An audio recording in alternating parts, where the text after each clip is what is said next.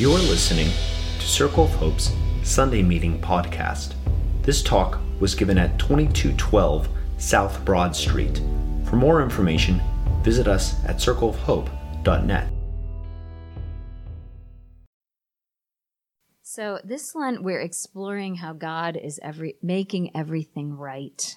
And Rachel said that phrase as she was inviting us to confess, and I think it's true. As unbelievable as it sounds, God is making everything right. Even though we can only see through a glass darkly now, and things are so not right in so many ways, God is in this process of making everything new, and we're part of that. We get to participate in that, and that's the whole invitation of Lent. It's starting now through regular people like us. So I want to explore tonight particularly how God is making things right in our relationships with one another. I think this is a tough one because it's so easy to be closed off and shut down in some ways, or avoidant of relationships for fear of being hurt, rejected, misunderstood, disappointed again and again and again, because this has actually happened to us many times, right? All of us. And so I think a lot of people kind of have the door of their hearts kind of maybe unconsciously, maybe a little bit consciously, kind of closed off to relationships because of how we have been unmet in our needs for relationship in the past. And we find that if we let people in just even a crack sometimes, before we know it, they're a little too close to that zone where we have these wounds, and then it's really painful when they disappoint us or misunderstand us. And that can sometimes blow up into this like fight or flight situation because somebody got that close to those unmet needs, and then bam, we have to shut the door again. I think this has happened so many times to most people that a lot of people kind of unconsciously resign themselves to relative emotional and psychological isolation, like kind of each in our little individual pods of our mind mostly. And our culture, of course, provides plenty of accoutrement and even affirmation to just kind of stay in our own zones inside by ourselves. I think that's kind of the norm.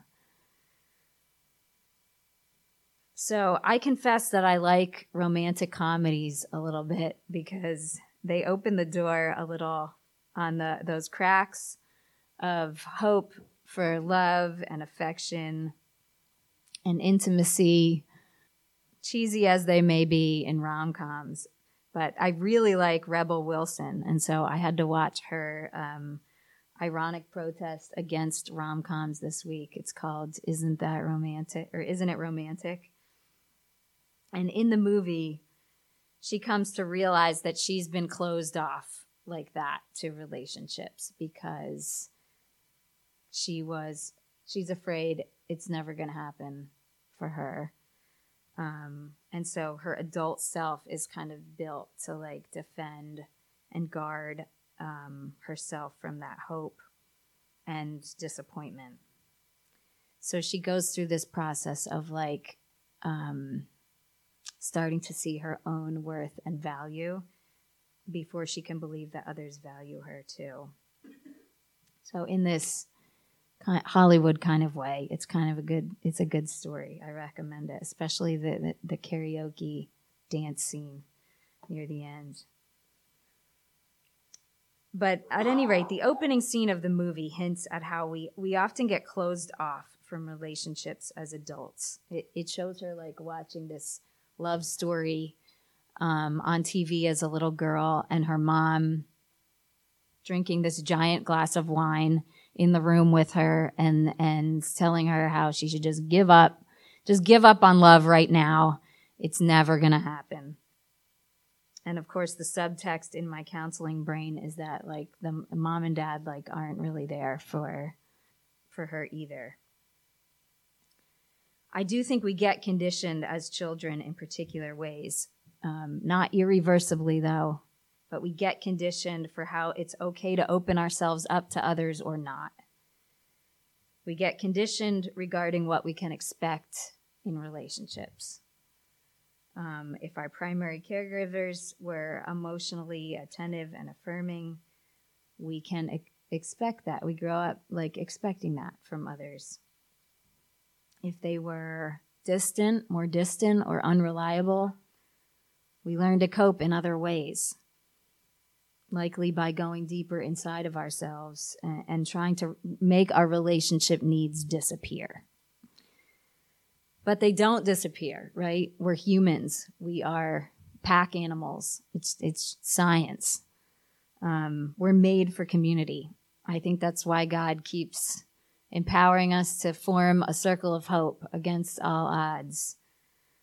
And you can see our human need and capacity for relationship really early in life, even just by looking at how babies develop, how they learn to trust and form attachments through their caregivers. I think some of you are familiar with the still face experiment. Have you guys seen that? Where the picture of like the video of a mother and baby. Our director of Circle Counseling has shown this video a couple times. It was done with moms and babies a few years ago that shows how much the babies are affected by the attentiveness and responsiveness from the mother. I didn't think I could watch that again because I became a huge baby myself, as like when the mom doesn't respond in the video, it's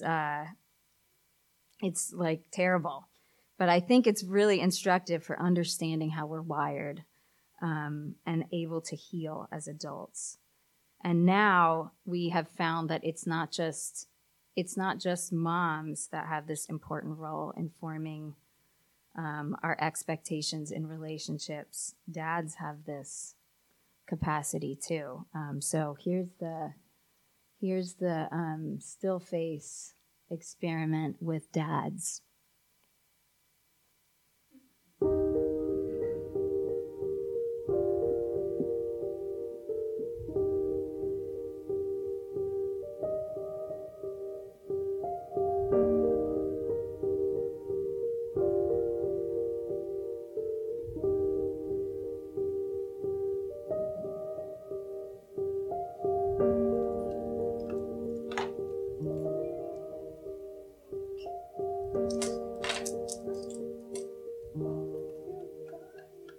What we've learned over the years is that babies are much more capable than we initially imagined, but they're also much more vulnerable. And in Ed Tronick's still face experiment, we get to see both in a very short period.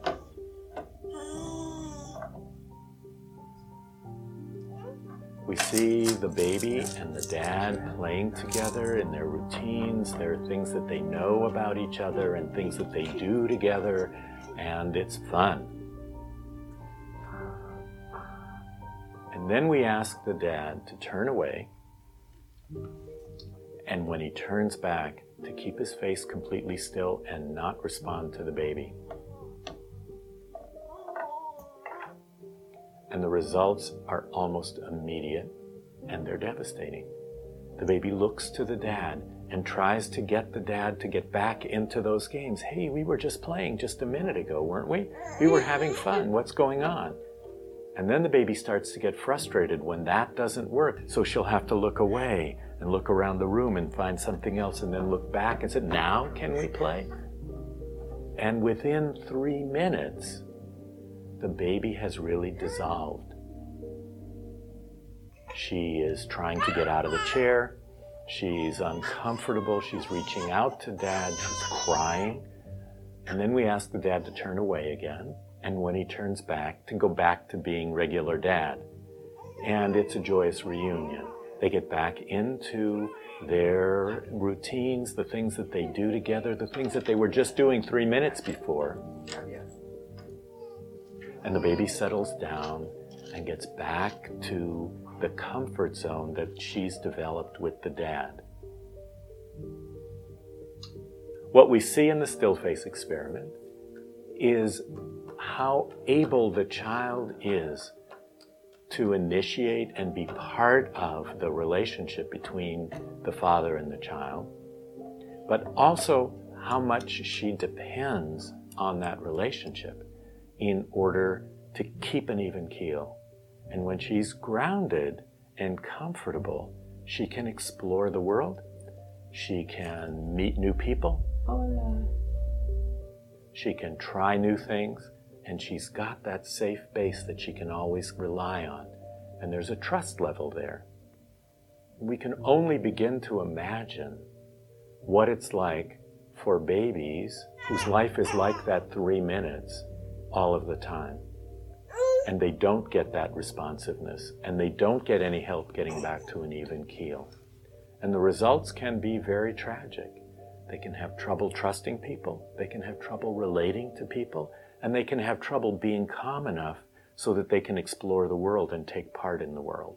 So we know that those initial relationships, that initial responsiveness and interaction between the father and the baby are keys to the baby's success as a child and as an adult. So dads, no pressure. If you felt something in that video like I did, I think it just means you're human. You have needs for attachment and trust and love too. We all do. We actually need people to see us and understand us. And I think most of us just didn't get enough of that early on. And so we have wounds from these unmet needs. These, again, it's not irreversible. I think these are wounds that Jesus and the body of Christ do touch and heal. But until we make room for that, I think people who get close to us get close to our wounds too, right? And so relationships in adulthood can trigger these kind of like fight or flight responses from us that can seem and feel really irrational in the moment, but I think they're not. They are really quite rational based on our past experience that we might not have been able to consciously process yet. This is like what our unconscious primal stuff is about. So like you might feel like cutting somebody off if you have a breakup because you really do feel like you need to kind of run for your life from that relationship. Or you might fight for your life with this person that you're attached to now because you don't want to lose them. My point is that relationships can trigger all this painful, dramatic stuff in us as adults. And so it makes a lot of sense to me why lots of people kind of keep the door of their heart relatively shut, whether they want to or not. I think that God understands this conundrum we're in of being unable to get our needs met sometimes, and so God bridges the gap. God becomes a needy human who is simultaneously self-giving of divine love and making a way for us to enter this mystery and be filled by it. And so I think the invitation to open our hearts to relating as a human being can really begin at the cross with God. I'm not sure we can do much to even heal our relationships with others until we receive from this wellspring from God. Our reparenting from our eternal mother and father begins at the cross, where we see God's complete love and attention for us, holding nothing back, but giving everything to connect with us, to relate to us, to be one with us, even like we're invited at the communion table. The invitation to open our hearts can begin with God. And I think Lent is a great time to kind of hone in on that opportunity to let this abundant love from God uphold and inform all the rest of our relationships. We were kind of working on this at the Lent retreat yesterday, like letting the love in. I think it's hard. It's going to take a lifetime to work on that. And it does start with some attention to ourselves and where we're at right now. And that's okay. I think that's how it works.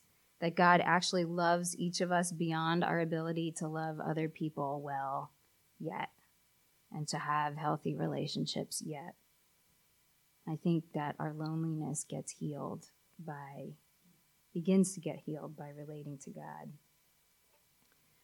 So this poem by Hadley Ordway moved me this week to kind of take the opportunity to just kind of be where I was, not necessarily in relationship to other people, but to let my relationship with God orient and inform those other relationships. This poet is a doctor of English literature who surprised her colleagues by becoming a Christian. And she wrote this book called Not God's Type. An atheist academic lays down her arms. So let me read the poem to you. Antique maps with curly cues of ink as borders, framing what we know, like pages from a book of travelers' tales. Look, here in the margin, tiny ships at sail. No-nonsense maps from family trips, each state traced out in color-coded, numbered highways. A web of roads with labeled city dots punctuating the route and its slow stories. Now GPS puts me right at the center. A Ptolemaic shift in my perspective. Pinned where I am right now, somewhere, I turn and turn to orient myself. I have directions calculated, maps at hand, but I'm hopelessly lost until I look up at last. So I think the message there is we begin to orient ourselves best in the world and to others by looking to our Creator first. And I think that's really the invitation of Lent, it's to relate to God directly. I really love maps actually too. And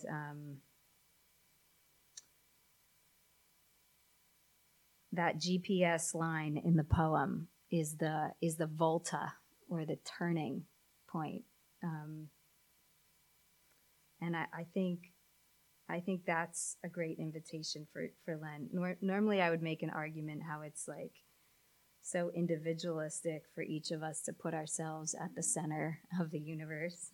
Again, it is a Ptolemaic shift, that it's kind of a reversal back to like thinking of the earth at the center of the universe rather than the Copernican view of the sun at the center, which makes more sense. But she's taking us back to this kind of self-centered perspective, which you could argue that GPS and technology takes us, but I'm not going there, because I think there's something good in that invitation to see yourself there at the center with God, especially right now in Lent, to orient yourself to others based on where you are with Christ.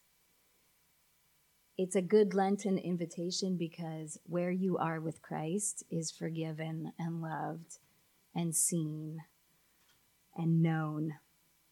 And, being known is better than knowing anything. So focusing on relating to God can open the doors of our hearts to others, I think, in healthy and sustainable ways beyond our wounds and our fight or flight reactions. We can move from a place of being filled by love and understanding rather than seeking to get that from others. Last point, relating to Jesus as our eternal parent and letting God attend to us and fill us with love also moves us beyond ourselves. And the way that God does this is real interesting, right? God compels us to relate to others as God relates to us, and it's in this real vulnerable way. Like Rachel was giving us that great Michelle Obama quote in the beginning about vulnerability. I think that's the invitation to relating from Jesus, and it's a tough one, especially as the world is like training us to arm up and build walls, shut down, or stay inside. And maybe we'll need to do that a little bit over the next couple of weeks to get through the virus. But I think loving as God loves calls us beyond our fears of being hurt again and rejected again, misunderstood again. And God invites us to stay in this place of safety with Jesus, even as those things happen. Rob's going to have us sing this old hymn, Rock of Ages, Cleft for Me, in a minute. And cleft, I love this hymn because cleft means broken. So this is kind of the vulnerable way that God is inviting us to do relationships with each other. Jesus is the rock that was broken open for us, so we could find shelter and safety and security there and this life-giving nourishment and cleansing. But I want to focus on the broken part here because this is how God makes relationships right in the world through us, and it's so countercultural. I think we just have to keep sticking our toe into it all the time. Jesus loves us in this vulnerable way. He puts himself in a position to be hurt by putting himself out there. And Ephesians 5 starts out, "Therefore be imitators of God as beloved children, and walk in love just as Christ also loved you and gave himself up for us." So we are invited to be that vulnerable too, but in this safe space where we know that God's got us and sees us and knows us. I think we're working this out in practical ways all the time, and I got to see it a lot this week in our community. Particularly my friends, my good friend went through a terrible breakup recently, and as it often goes, all of the breakup divided the friend group, and my friend was like on the outs, feeling all this loss. Not just for his former girlfriend, but for all the friends who were now cutting him off. And it was really painful. But this week, a wonderful thing happened. She called and apologized. And she called and apologized to him for the cutoff. And she asked his forgiveness. And all the friends are now talking to each other again. In many ways, he felt that all this forgiveness was undeserved, as they had really hurt each other. But that's how forgiveness and reconciliation works. When we're willing to be broken open, to change our mind, to pick up the phone and say we're sorry. To care more about each other and that reconciliation than we do about our offenses. That's the Jesus way. Though it's not easy, and we'll need to keep receiving God's love to keep practicing it with each other. But the writer of this hymn that Rob is about to play, you guys can come on up, Rob. The writer of this hymn, Rock of Ages, even changed his mind a little bit to put this song out there. The writer of this song spent his whole life fighting with the Wesley brothers. You remember them? They wrote a ton of hymns, but the writer of Rock of Ages spent his whole life fighting with them over some theological difference, and even having these terrible public fights. But he gets the first line of this song from them about Jesus being broken open for us. He got it from those guys that he needed to be reconciled to. So let's pray to know the love of our Lord that opens our hearts and our minds to each other, that invites us into mystery and imagination and forgiveness, even beyond our fears and wounds and unmet needs. I think the invitation of Lent is to ask God to help us change our minds even when we need to care more about being together in love with people than being right or safe in our protected little pods. The love of Christ is the place that heals our wounds too. Let's ask God to provide us with a deeper understanding of that love this Lent. Thanks for listening to Circle of Hope's Sunday Meeting Podcast. If you want to talk about it or get connected to a cell, you can find one under our Connect dropdown at circleofhope.net.